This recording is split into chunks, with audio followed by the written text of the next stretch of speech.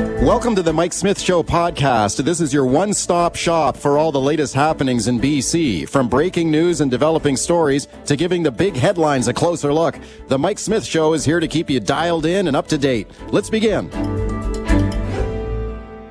We start with the latest on the battle over policing in the city of Surrey. Should Surrey continue with the city's transition to a municipal police force, or cancel the whole thing, stick with the RCMP? The latest development here now. Oh, this is fascinating now. A Surrey city councillor, was he in a conflict of interest when he voted to keep the RCMP? Councillor Rob Stutt. His son is a Surrey RCMP officer. His daughter also works for the RCMP. Now the union for the new Surrey police force has filed a conflict of interest complaint against him. Got Darren Shepherd standing by from the union. First, have a listen to this report from Global News reporter Catherine Urquhart. In November, Surrey City Council voted 5-4 to keep the RCMP and abandon plans for the new Surrey Police Service. Opposed. Passes. Councillor Rob Stutt, a former Mountie, was among those who voted to keep the RCMP. Now, the Surrey Police Union alleges he was in a conflict of interest. He has two children who currently work at the Surrey RCMP, one as a sworn police officer and one as a civilian secondment from the city of Surrey.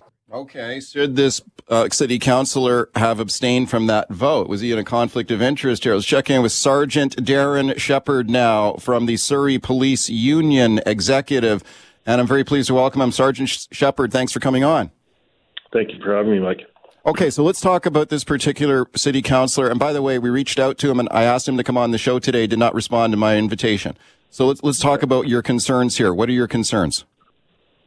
Well, our concerns are primarily that it would have been preferable to have this conflict declared by Councillor Stutt in advance of the motion to reverse the transition in November. Unfortunately, that did not happen. We gathered information post-election in relation to this, and we're in the position now to submit a complaint, essentially so that any further actions or votes undertaken by council regarding Surrey's policing future can be conducted with integrity and transparency rather than what has gone on to this point. Yeah, so this is a complaint that the union for the new Municipal Surrey Police Force, of which you're a part, you filed this under the city's conflict of interest rules. Is that right? That's correct. It's under the City of Surrey Council Code conduct bylaws, which state that council members shall rigorously avoid situations which may result in claims of conflict of interest and bias, including that a council member shall not attempt to obtain a benefit from the city for a family member. Obviously, with Councillor Stutt's son and daughter working at the Surrey RCMP, to us that is warrants an investigation into a conflict of interest. Yeah, okay, so you filed this claim. What happens now? What is the process here? Well, the City of Surrey is currently looking for somebody to hire as their ethics commissioner. Mayor Locke has indicated that she wants to get that done in a timely fashion. So we're asking that that be done expeditiously and that the newly appointed ethics commissioner examine this to determine the conflict and also look at some of the bigger questions too, such as did Mayor Locke know about this conflict of interest prior to that November vote? And if she did not know about it, why did Councillor Stutt not disclose this information to her? Speaking to Sergeant Darren Shepherd, he's with the union at the new Surrey Police Service, the new municipal police force. So are you saying that, okay, let's say if he was in a conflict of interest, and, you know, it looks on the surface of it like this is a troubling situation for sure. Like, so do you think he should have abstained from voting? Like, if you declare a conflict of interest on an issue, you should not vote on it, right? So he should have abstained from voting? Is that what you think? Absolutely, and should have recused himself from the vote. That would have had implications for the vote as well. And then also looking forward, Mayor Locke has appointed Councillor Stutt as the head of her new Public Safety Committee, which she has touted as a de facto RCMP police board. So not only did Councillor Stutt vote on the issue of the transition, and his vote to reverse it did have a significant impact for the province to have to become involved again. But going forward, having such a close relationship with the Surrey RCMP. It's also troubling that he would be the head of a committee that should be essentially what Mayor Locke has touted as an independent oversight of the RCMP. How can that be an independent oversight when he has two of his children working at the Surrey RCMP? Right. Okay. So his son is an RCMP officer. His daughter also working for the Surrey RCMP on a secondment from the city. Do you think that if he had said, okay, if he had disclosed this and said, look, I'm in a conflict, I can't vote on this, my kids are working for the RCMP in Surrey, so, I've got to abstain here. The vote was very close. It was a 5-4 vote at City Council to keep the RCMP. And this councillor voted obviously in favor of the RCMP. If he had abstained and not voted, then it would have been a tie vote. Correct? It actually would have been 4-3 in favor of the transition because the mayor wouldn't have voted at that point. The mayor voted as the tiebreaker, so that was the. It did have a very significant effect. Again, was Mayor Locke aware of this prior to that vote of this conflict? If she was not aware, why did Councillor Stutt not disclose it to her? Oh, okay. These are things that we're asking the commissioner to look into. Yeah. So the mayor only votes to break a tie, right? Correct. So if this guy had abstained, then the vote would have failed 4-3, and so she would not have voted at all. Yeah, and wow. What's done is done. Like that vote is passed, and what we're looking at is looking forward here. What would the ethics commissioner say in terms of Councillor Stutt continuing to participate in votes involving the transition, policing in general, and indeed being appointed the head of the Public Safety Committee, which is, as I said, Mayor Locke's de facto Surrey RCMP Police Board. Again, supposedly an independent civilian oversight or oversight of this. And it's concerning that there's such a, to us anyways, an evident conflict, but to be determined by the Commissioner of Ethics when that person is named. What do you think about the current, this is the last question for you, Darren, what do you think about the current debate over this in the city of Surrey, especially when you've got the mayor and her councillor saying, look, this is going to cost a fortune here if we keep going down the road of this transition and continue with your Surrey Police Service. We've got to go back to the RCMP or it's going to burn taxpayers in Surrey to a crisp. It's going to be so expensive. She's just announced a huge property tax hike in the city, blaming largely the transition of the police force, a new police force. And she said, if you keep going down this road, it's going to get even worse. People are just going to get hammered with huge tax hikes. Are you buying that? Or you think that's not true? No, I disagree with that. Initially, Mayor Locke's numbers came out that it was going to be $500 million, then it was going to be $238 million, then it was going to be hundreds of millions of dollars. And what we've indicated all along is that while there may be some cost increases, there's also service delivery models that would work more appropriately for the city of Surrey and its citizens. And we've asked, the chief has asked for an independent audit of the numbers. There's a lot of misinformation out there, a lot of scare tactics, I would say, in terms of some of the numbers being touted. And her tax increases are basically for her to reverse the transition at this point. So for her to have to look at the sunk costs and increase taxes, and even those numbers we don't necessarily agree with, but it's important, right. And I think that it's been touted all along that somebody independent needs to come up with an audit and give the citizens of Surrey and the taxpayers of Surrey the real numbers so that these grossly inflated numbers can be put to rest. Okay, thank you very much for coming on today. I appreciate it. Thank you for your time. All right, here we go now with your Metro Vancouver road conditions. Just taking a look at Drive BC. Yeah, it is a mess out there on a lot of commuter routes. We got a lot of spun out vehicles. If you're behind the wheel of your vehicle right now, just slow down, take it easy. If you've got a flight out of YVR, just taking a look at the YVR departure list right now, lots of flights delayed and canceled. We've got Daniel Fontaine standing by to discuss. First, have a listen to this report. Global News reporter Grace Key. Municipalities are gearing up once again for another round of snow. In Surrey, more than 50 pieces of equipment are still running 24 hours a day and pre-salting roads where possible. We'll have staff on, like I said, 24 hours a day. So even if it comes closer to the commute, we'll have staff responding and hopefully clearing the roads as quickly as we can. Vancouver also has staff out around the clock preparing for the changing conditions as they salt and treat all major routes ahead of the morning commute. Okay, does Metro Vancouver have an adequate snow response system in place here? Do we need better coordination, more snow plows, better communication? Let's check in now with Daniel Fontaine, City Councillor, New Westminster. Very pleased to welcome him back. Councillor, thank you for coming on. Thanks for having me on, Mike. Okay, what's it like out where you are? Well, it is definitely snowing in New Westminster. It has been snowing for quite a while, and it looks like it's going to be continuing through till the afternoon. The road conditions are depending on where you're at. New West is a fairly hilly community, so the hills are obviously a little bit worse than the flat areas. But overall, I think the city crews are out there doing as best they can to continue to apply the salt and make sure that people can get to and from where they need to go as quickly as possible. It seems like we've got kind of a patchwork response around the region. Like some of these major commuter highways and bridges are provincial responsibility as I understand it. So there may be a coordinated response there. But when it comes to other sort of routes in the city, those are all largely municipal responsibility to maintain those roads, correct?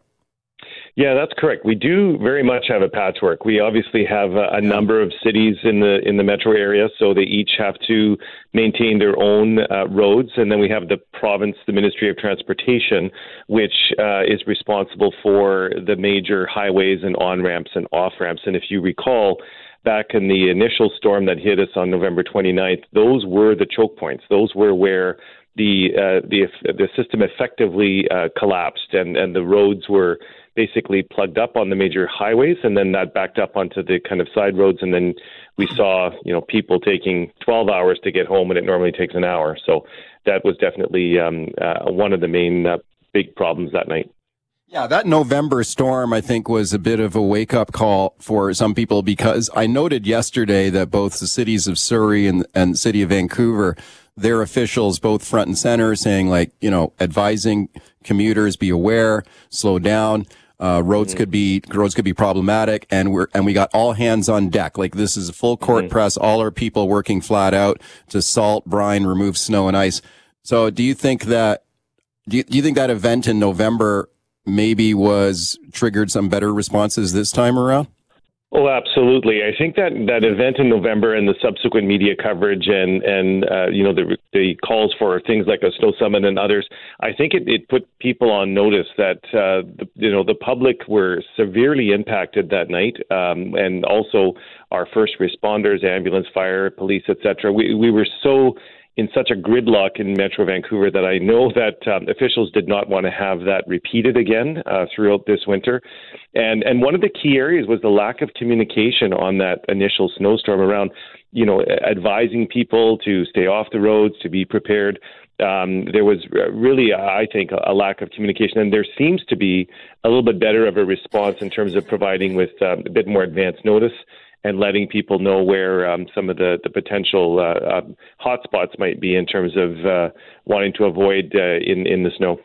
Do you think it's a question of better communication is required, or do we need more infrastructure? Like, do we need more snowplows? Do we need more people that can go out and brine and salt roads when this stuff hits? Because a lot of it is, people always say, well, we need better communication. Well, a lot of it is common sense. You look out your window, it's a mess out there. Just stay home. Mm-hmm. Yeah, well, two things. First of all, on the communication side, what I heard from a lot of people is the night that storm happened, they were trying to get communication around whether or not the ministry or various cities we're telling people to stay off the roads and to kind of avoid them and not begin any kind of commute trying to get, from point A to point B. I heard a lot of people indicate that they tried to get information and tried to get communication from the various officials, and they didn't get it, and they did venture out, and then they were stuck. So there is an issue there, but it speaks to the bigger issue, Mike, around what happened on November 29th and what happened that night that a few inches of snow effectively shut down our entire economy and the entire region for a period of almost 24 hours. And I don't have the answers to that. And that's why both Surrey Councillor Linda Anderson and I have been calling for now several months for us to actually bring the right officials into the room and find out what happened and hear from the subject matter experts whether we have enough plows or whether we've actually got a proper coordinated strategy or whether we are communicating well enough. I simply don't know. I could guess. I could, kind of be armchair quarterback, but I'd rather have the experts in the room answering, some tough questions from officials as to what happened. And to me, most importantly, is how can we prevent it from happening again? That's really what the point of that exercise would be. I saw there's a satirical website called the Beaverton you may be familiar with. It's quite funny. And I saw their headline was Vancouver considers buying a second snowplow, which is kind of funny. Like the rest of the country kind of, I think, to an extent rolls their eyes and laughs at Vancouver. They get a few inches of snow and everybody freaks out.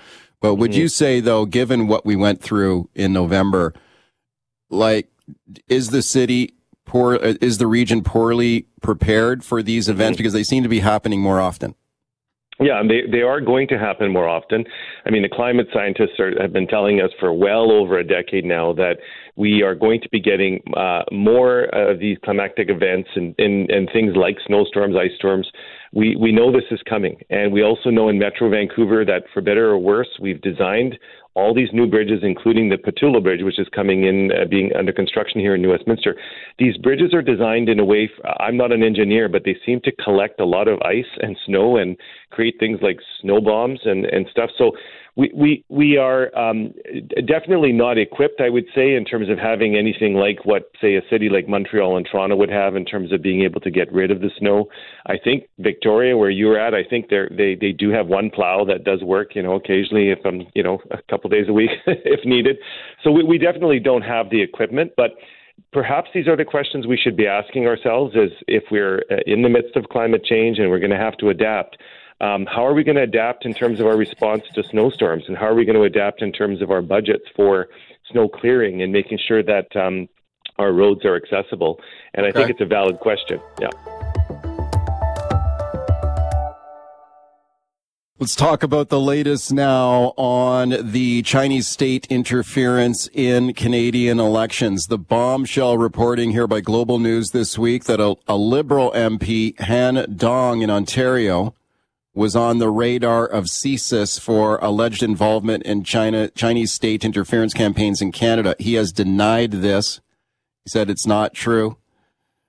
Sources telling Global News CSIS, though, considered him a security risk. Prime Minister Justin Trudeau asked about this yesterday. I'm going to play some clips of the Prime Minister for you. I've got Phil Gursky standing by. He's a former analyst at CSIS, and I'm looking forward to his analysis here. First, let's have a listen to Trudeau here. Now, he's asked about this particular MP. This MP is still in the Liberal caucus in Ottawa, Han Dong, and he defends the MP. He's asked about these reports. Was the Prime Minister's office urged to rescind his nomination papers? Here's what Trudeau had to say. Have a listen. It is not up to unelected security officials to dictate to political parties who can or cannot run.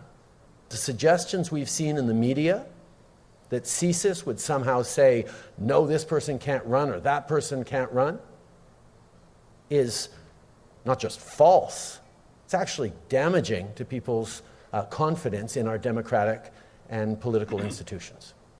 Okay, so he says it's false there, but I'm still not really satisfied with the answer because some of the language there, in my opinion, is a bit imprecise. Well, let's check in with Phil Gursky now. Phil is a former analyst at CSIS. I'm very pleased to welcome him back. Phil, thank you for coming on. My pleasure, Mike. How are you today? I'm doing great. And Phil, you followed these issues for a long time, and man, oh man, this one really seems to have hit a peak here, with a lot of rising calls now for a public inquiry into the whole thing. What do you make of the revelations we've seen here in the last few days? Well, just for clarification, Mike, I was with CSIS, but I was a terrorism analyst, not a China analyst. But I had lots of colleagues who were working that. So, by osmosis, you pick up things here and there. And I just don't get what the Prime Minister is saying here. I don't know where to laugh or cry. CSIS isn't telling anyone they can or cannot run for office. What CSIS is doing is what its mandate tells it to do. You investigate threats to national security as defined under Section 2 of the CSIS Act. 2B covers foreign interference. CSIS is saying, here's what we know about X, Y, or Z. And in this case, about a particular MP. We've done our investigations. We've corroborated the intelligence. This is the best job we can do. And here's what we're telling you. You can ignore it, think it's false, think it's inaccurate, whatever. But how is the Prime Minister at all suggesting CSIS is telling Canadians who to vote for? It's completely ludicrous. This is the thing that I have found really frustrating and is, often with the Prime Minister, his answers are ambiguous. They're not precise. Like, he talks in this kind of political doublespeak sometimes, so it sounds like he's making a very firm, definitive denial there. But if you listen carefully to his precise words, like he was saying there that CSIS can't tell us who can run and tell us who can't run. That is not the allegation. Like, if we go back to the original reporting here by Global Sam Cooper, sources telling him that CSIS urged Trudeau's team to rescind the nomination papers, the candidacy of this MP. They urged him to rescind. They didn't tell him he can't run. So, this is where I find it frustrating. Like, Trudeau gives this answer, and it's not a clear answer. Your thoughts? Well, look, CSIS is an intelligence service. It advises. Right in the CSIS Act, Mike, it says we collect, we analyze, and we advise. So if CSIS went to the point where it advised, as you say, to rescind the nomination papers, I find that striking because I don't recall that ever happening before. It may have before my time, but I wasn't there. But what it goes to show for me is that CSIS was quite convinced that the intelligence that it had on this particular individual was very damaging, that he had been coerced or co-opted, rather, by a foreign power that is not an ally of Canada, and that it was in the national and public interest that action be taken. That's what advisors do, Mike. And, if you want to shoot the messenger, go ahead and shoot the messenger. But don't tell the messenger that he or she doesn't know what they're talking about. Yeah, let's listen to another clip of the Prime Minister here, because one of the things that seems clear is that it seems that his staff did receive some kind of briefing from CSIS about this MP, because I have not heard an absolute clear and firm denial that CSIS had not come to him concerned about this MP. So let's listen to him again here talking about CSIS. So this is Justin Trudeau speaking yesterday. CSIS is active in fighting against foreign interference, and part of its tools for doing that is making sure that political parties and individual politicians are alert to the potential influences they may be faced with. That is something we will continue to work closely with CSIS on as we move forward. That to me sounds like kind of an admission, in a roundabout way, that they did receive some sort of a briefing or warning about this MP from CSIS. Is that the way you analyze what you just heard there? Well, I'd be very surprised if he wasn't aware of it. But look, the way this works, Mike, is that, CSIS has this, what we call our customers or our clients. We would advise them on the intelligence we have. We would brief them. I don't know that CSIS actually has the ear of the Prime Minister directly. He has a national security advisor. There are other levels within Parliament and in the party that do this. If, in fact, he wasn't briefed, then there's something is wrong. Something is missing. Someone blocked the message, didn't pass it on, whatever kind of thing. But, yeah, it seems to be that he's saying CSIS is doing exactly what it's supposed to do. But in this case, I'm going to ignore it. I'm not going to believe them what they're telling. And he said a few days ago there were inaccuracies in the report, to which I said, well, point them out, sir. What inaccuracies are you talking about? So, it's puzzling to see his response. It's kind of this and kind of that. And, well, some would argue, Mike, that's what politicians are good at, right? Yeah, I mean, politicians will often talk in these sort of deliberately ambiguous terms. They don't want to get pinned down. And this is why there are continuing calls here now for some sort of testimony under oath, like some sort of public inquiry. So let me get your thoughts on that. Let's play a clip here of Richard Fadden. So this is the former director of CSIS talking about a potential public inquiry into Chinese state interference in Canada. Here's what he had to say, and I'll get your thoughts. Richard Fadden. The allegations are so serious, they need to be looked into. So the question is, if you don't do a public inquiry, who does it? I think the logical place would be Parliament, but it has become so partisan that I think that this particular kind of topic would be almost impossible for them to look at objectively. So I think a public inquiry is really the route to go. I mean, there is a committee system in place on Parliament Hill where committees can call in witnesses and hear oath, but he's saying that this thing has become so politically partisan. Take it out of the hands of the politicians and do an independent public inquiry. I'm not a huge fan of these public inquiries at times because I think they cost a ton of money and sometimes they never get to the bottom of what they're trying to investigate. But what do you think of the idea? Well, in principle, I like it, although Ward Elcock, another CSIS director under whom I worked, has come out against the idea because of the nature of the information will be too sensitive to disclose publicly. So you're going to run up against this, well, we can't disclose the intelligence, and then how far do you go down the road? But Mr. Fadden, under whom also I worked, is absolutely right. We're beset by partisanship, I guess, in Parliament. It's not quite clear if it can be looked at that level. So bottom line is, Mike, that something has to be done. Someone has to take this thing seriously.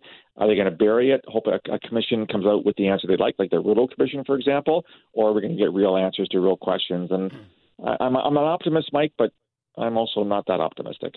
Well, I think you raise a really good point, because how can you have a public inquiry about classified information that's basically top secret? Like a lot of these news reports that have come out from the Globe and Mail, they're referencing like secret intelligence documents. So how can you have an inquiry in public? Let's start talking about top secret intelligence. Is that even possible? Well, it's highly dangerous, because the one thing that you're drummed, it's tattooed in your forehead on the first day of the job, Mike, is you protect sources and methods. And if you disclose something publicly that makes it quite clear what the source is or what the method is, those sources and methods dry up and you can't collect anymore. So those of us who worked in intelligence are very careful about what we said and how we said it. And you're right. If this is a public inquiry, there'll be demands that a lot of the stuff is put on the table. And then, like you go to court cases where CSIS intelligence is sometimes, dangled in front of the defense. Often the Crown will drop the case because CSIS says, no, you can't go down that road. We can't compromise our sources. So it'll be highly problematic at best. But as I said earlier, this dithering and this obfuscation on the part of the Prime Minister simply has to stop. Okay, we continue talking about Chinese state interference in Canadian elections. My guest is Phil Gursky, Borealis Threat and Risk Consulting. Phil is a former analyst at CSIS. And we talked before the break about the calls by Richard Fadden, former CSIS director, Phil, for a public inquiry into this. Canadians not getting the answers I think they deserve on this story. Let's listen again here to more from Richard Fadden, the former director at CSIS, and I'll get your thoughts. It should be given a limited mandate so that they report, well before the next election. There should be an inquiry under the Inquiries Act so that they can call, subpoena people and documents if need be.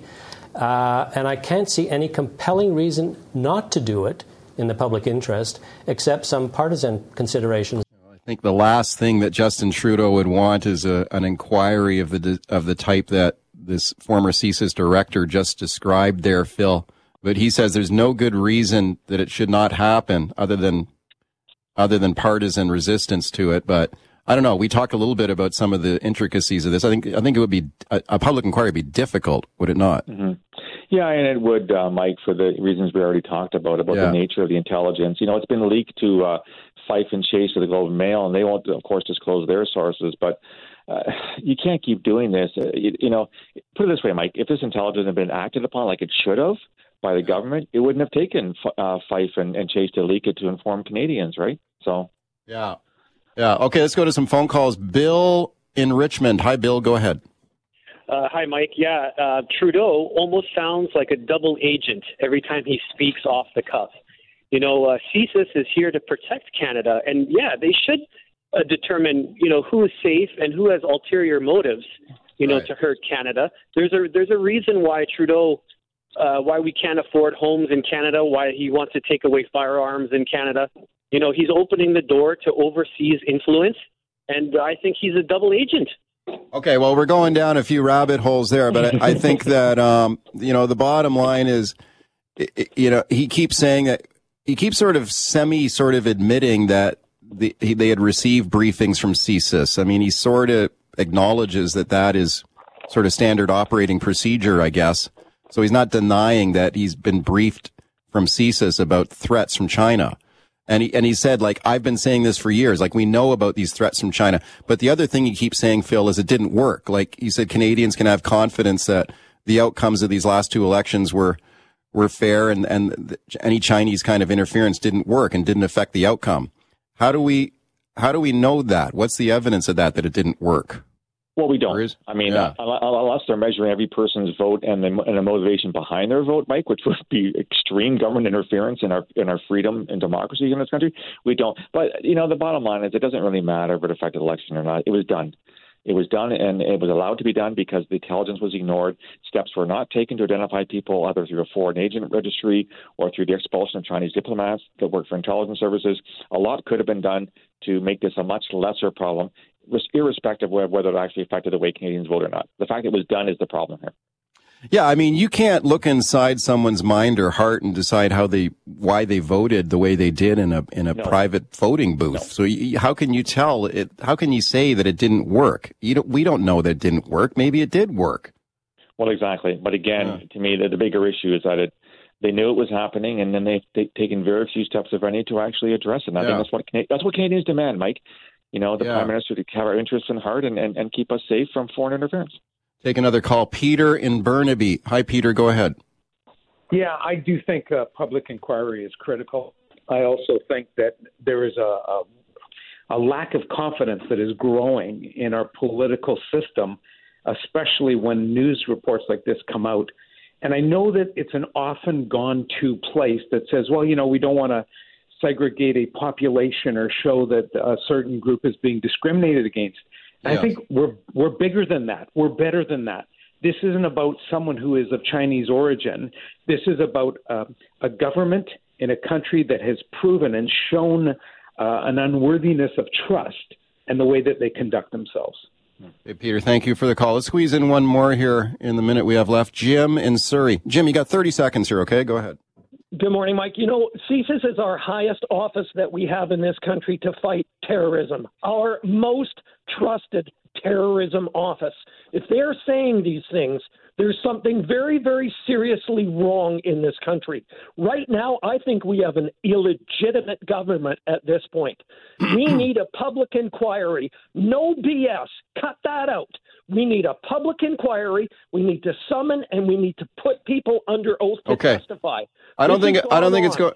Thank you for the call. I think the Trudeau administration will resist this. 30 seconds left, Phil. Where do you think it goes from here? There is a committee on Parliament Hill of MPs that would like to summon some people to testify. I'm not sure that's going to be successful either. You get 10 seconds here. Mike, as long as something's done, let's do it. Let's just obfuscate this matter. Thanks for coming on. Yeah, take care, Mike. All right, here we go now with the campaign for a 4-day work week in British Columbia. Oh, wouldn't that be nice? Get a long weekend every weekend. Now, this is an idea that's been proposed by the BC Green Party. I spoke to BC Green Party leader Sonia Furstenau about it on the show last week. Now, here's the way this would work. She says what they should do is offer a tax incentive, so a tax break, to any company that does this. It brings in a 4-day work week for their employees. That way you're not forcing it. You're sort of incentivizing companies to do it. I don't know. Should we do this in BC? Give it a whirl? Here's what she had to say to me about it. Have a listen. Workers are healthier, happier, they're more satisfied, but the employers and the businesses also benefit. They see better productivity, they see their costs go down, they often see their revenues go up. So it really is a win-win. Okay. Now, some companies are already trying this, including a Vancouver gaming company called Blackbird Interactive. Have a listen to Trey Smith here from this gaming company. It's really been win-win for everybody. Productivity is maintained the same. The quality is as good as it's ever been, but most importantly, just people are happier and people are healthier. Okay, well, let's discuss this now with my guest, Joe O'Connor. Joe is with the Work Time Reduction Center of Excellence, and I'm very pleased to welcome him back. Hey, Joe, thanks for coming on today. Hi, Mike. Great to join you again. Yeah, it's nice to talk to you again. So, this has got to be encouraging for you to see at least an opposition party here in British Columbia making the call to try this. She described it as an incentive program, so you'd incentivize this for companies to do it voluntarily by offering them a tax break if they give it a try. What do you think of that idea? I think it's a good idea. It mirrors a scheme that's been proposed in Maryland that I spoke in favor of by the Maryland legislature a couple of weeks ago, whereby effectively this is something that, as with any new innovation in business, it carries with it a degree of risk for those early adapters. So what this tax incentive proposal could do would be to give those businesses who are considering this, who have looked at the studies internationally as well as here in Canada that have showed very positive benefits for businesses, and this could be the added nudge and incentive that encourages them to show leadership and to test this out, which obviously from a public policy perspective would certainly help to build a research base in British Columbia for how this could work across different industries. I think also from a competitiveness standpoint, it offers businesses in BC the opportunity to really be at the forefront of what is now a huge global movement and to give themselves a competitive edge and differentiate themselves in a really, really tight, hot labor market. Okay, when we talk about a 4-day work week, let's define our terms here about what we're talking about, because we're not talking about a compressed work week, right? Like I know that some workplaces have gone to, let's say, a 4-day work week, but you work longer hours on those 4 days. So you basically squeeze 5 days of work into 4. So maybe people are working like a 10-hour day for 4 days, and then you get a day off. That's not what we're talking about here, right? No. So if you look at the global trials that have been taking place, including the one in the United Kingdom, which the results were released from last week and which got quite a bit of publicity and attention, what we're talking about is reduced work time in exchange for the same pay for employees, but critically in exchange for a commitment to delivering the same level of productivity. My organization, the Work Time Reduction Centre of Excellence, we work with businesses to help them to work smarter in order to be able to produce the same and in many cases even better output in less time. And this is done through a combination of work reorganization, streamlining processes, finding efficiencies, but also the very powerful incentive that the offer of a shorter work week brings. Employees are very motivated and focused to hit company level performance targets and objectives in exchange for maintaining this very attractive policy. Okay, you mentioned this result of this experiment in the United Kingdom. Can you explain to the listeners what happened there? You're right, this got a lot of attention here in the past week. What did they do in the UK? So in the United Kingdom, it was the largest trial of its kind anywhere in the world to date. It involves 61 companies from a very diverse range of different industries, about 3,000 employees.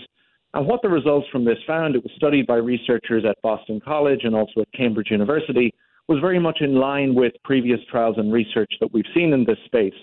The employees that worked the shorter work week were happier and healthier, and the companies that they worked for were more productive, they were more efficient, and they were also much more attractive when it comes to recruitment and retention. So we saw among these companies a year-on-year average revenue increase of 35%. So those companies that moved to a 4-day week that were successful and they were growing. And they also saw dramatic declines in terms of employee turnover. So the companies involved were losing less people. And also a big fall off in sick leave, which suggested that the employees participating were better refreshed and they were better able to perform on the 4 days that they were at work. Okay, for a lot of people, this almost sounds too good to be true. Like, people hear this and they say, wait a sec, I can just work 4 days a week, so work less and still get paid the same amount? Really? And I know employers, I've heard from some employers saying, like, come on, this is not on. How is this even possible? So let me play a sample here of some of the reaction we get on this idea, Joe. So this is on the open line on our show last week. This is Ryan in Vancouver making a point about a 4-day work week. Then I'll get your thoughts. Have a listen. If you go down to a 4-day work week, you actually put higher stress on your people because you need to get 5 days worth of work done in 4 days. And if it's not a longer day, you're stressing them out and they have no time for any sort of family or anything to get anything done. Okay, what do you say to that argument that actually it's going to be stressful for people to say, okay, you've got to get 5 days worth of work done in 4 days now? So I've been hearing that argument since I started, in research, advocacy, and coaching in this space in about 2018. And it just isn't borne out by the research or by the experiences of companies that have done this, certainly for the most part and certainly for the vast majority of people.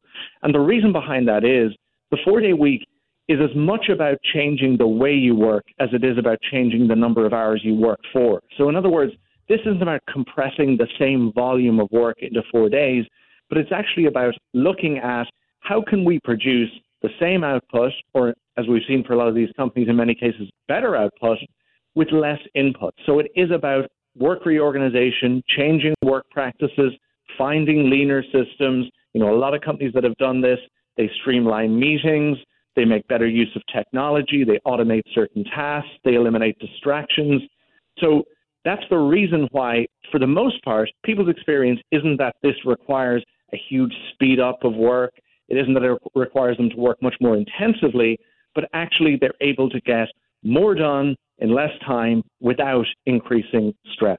Okay, so another argument I've heard, and I'm sure you have too, that maybe this could work in an office that's dealing with data, or we heard from the guy who runs a gaming company in Vancouver. Okay, maybe it could work well in a gaming environment, but if you actually have a job where you have to produce widgets on an assembly line or something, like can you possibly get the same amount of work done in 4 shifts instead of 5? So let me play another clip here for you. It's from the same caller. Ryan in Vancouver, I think, does a good job of making this point. Then I'll get your thoughts. Have a listen.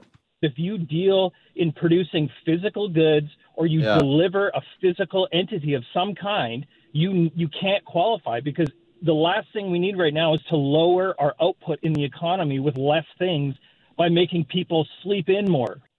Okay, and let me play another call here for you, Joe, before you respond to that one. So this is another caller on last week's show. This is Mark in Nanaimo. He works in the construction industry, making the same argument. Have a listen. They'll get your thoughts. This 4-day work week won't work for companies like I'm in, because we're in the construction business. To lose a day of work is a lot of productivity, because you have to start putting down your project.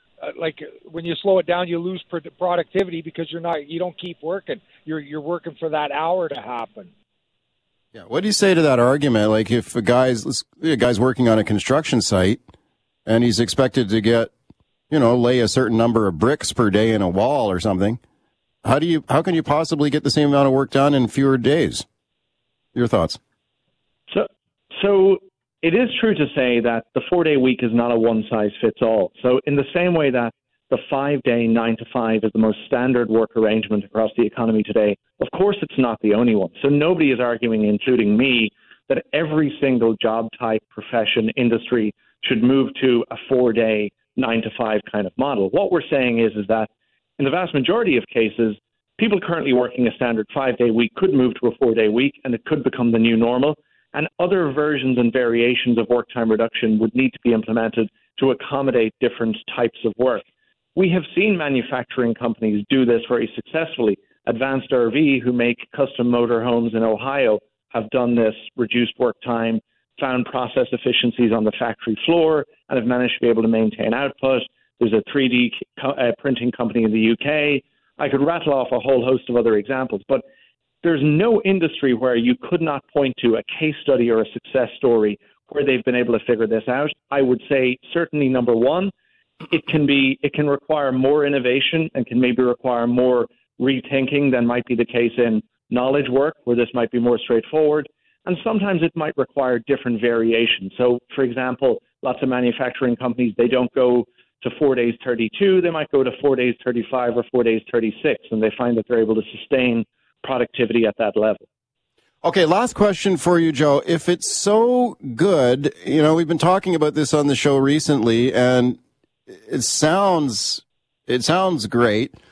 But if it's so good, how come more employers haven't done it voluntarily? Because this is not a new idea, right? This idea has been kicked around literally for decades. I remember as a young newspaper reporter, and I'm talking decades ago, writing stories about a 4-day work week that the local labor council at this little newspaper where I was working was advocating for. I mean, this This has been around a long time. If it's so great and it works so well, how come more employers just haven't done it voluntarily? Sometimes it takes a great disruptor to dislodge very deeply held societal and cultural norms. And the 5-day week has been around a long time. You know, we've come through globalization, the advent of the internet, email, and yet we still have the same standard work week as we did a century ago. So much like remote working, I would argue before the pandemic, we had the capacity to work remotely. We had virtual communications, we had virtual meetings, asynchronous communications. But the reality is that it took the pandemic for people in business and society to view the idea that you could be as productive at home as you could be in the office. You could run a global company from your kitchen table. It took the pandemic to change that mindset. And I think the same has happened with the 4-day work week. I think as companies have moved to a much more output-based model of measurement, rather than measuring people based on who's the first person to present at work in the morning and who's the last person to leave in the evening, I think that that's opened the door to consider something that maybe a few years ago might have seemed like a radical notion. I think it's clear from the research and the fact that this is now a growing trend with more and more companies adopting it, that the 4-day week is something that lots of leaders are considering in 2023. Okay, lots of calls in 4-day work week. Let's get a traffic update real quick from Jeff Jeffries at AM 730. Jeff, is it getting better? Yeah, it's getting much better out there, Mike. We got a couple of holdouts still lots of volume around the Lionsgate Bridge. They just reopened that about half an hour ago to all lanes of traffic once again after some earlier issues through the Stanley Park Causeway. That's been reopened, which is fantastic. We are still dealing with that house fire in the Southwest Marine Drive stretch just west of Dunbar. That's got traffic blocked off in both directions. And to make matters worse, there's still some stuck buses on Dunbar between 41st and Southwest Marine Drive blocking that off. So pretty heavy in that area as well. It is still snowing out there. The roads are still slushy out there, but there's not a lot of big delays anymore. So just keep adjusting your driving habits to those road conditions and being safe out there. Jeff, thanks for the update. No problem. I appreciate it. Jeff Jeffries, AM 730. Let's go to your calls. Rob in Vancouver. Hey, Rob, go ahead. Hi, Mike. When COVID first started, I was laid off. And then when I started looking for work, I pretty much had the pick of whatever I wanted to do because I'm a tradesman. And one job offered 4/10s. Everybody gets Sunday off, and I had Wednesday, Thursday off. So I never worked more than 2 days in a row. And I worked 10 hours a day. My wife works 9 nines, so every second Monday she gets off. And you know what? I would never go back. I was already working 10 hours a day for 5 days a week. And, you know, over 100 years ago, everybody was working 7 days a week. So, you know how they say less is more. Rob, thank you for that. Well, I guess what you're describing there is a compressed work week, which I think a lot of people love.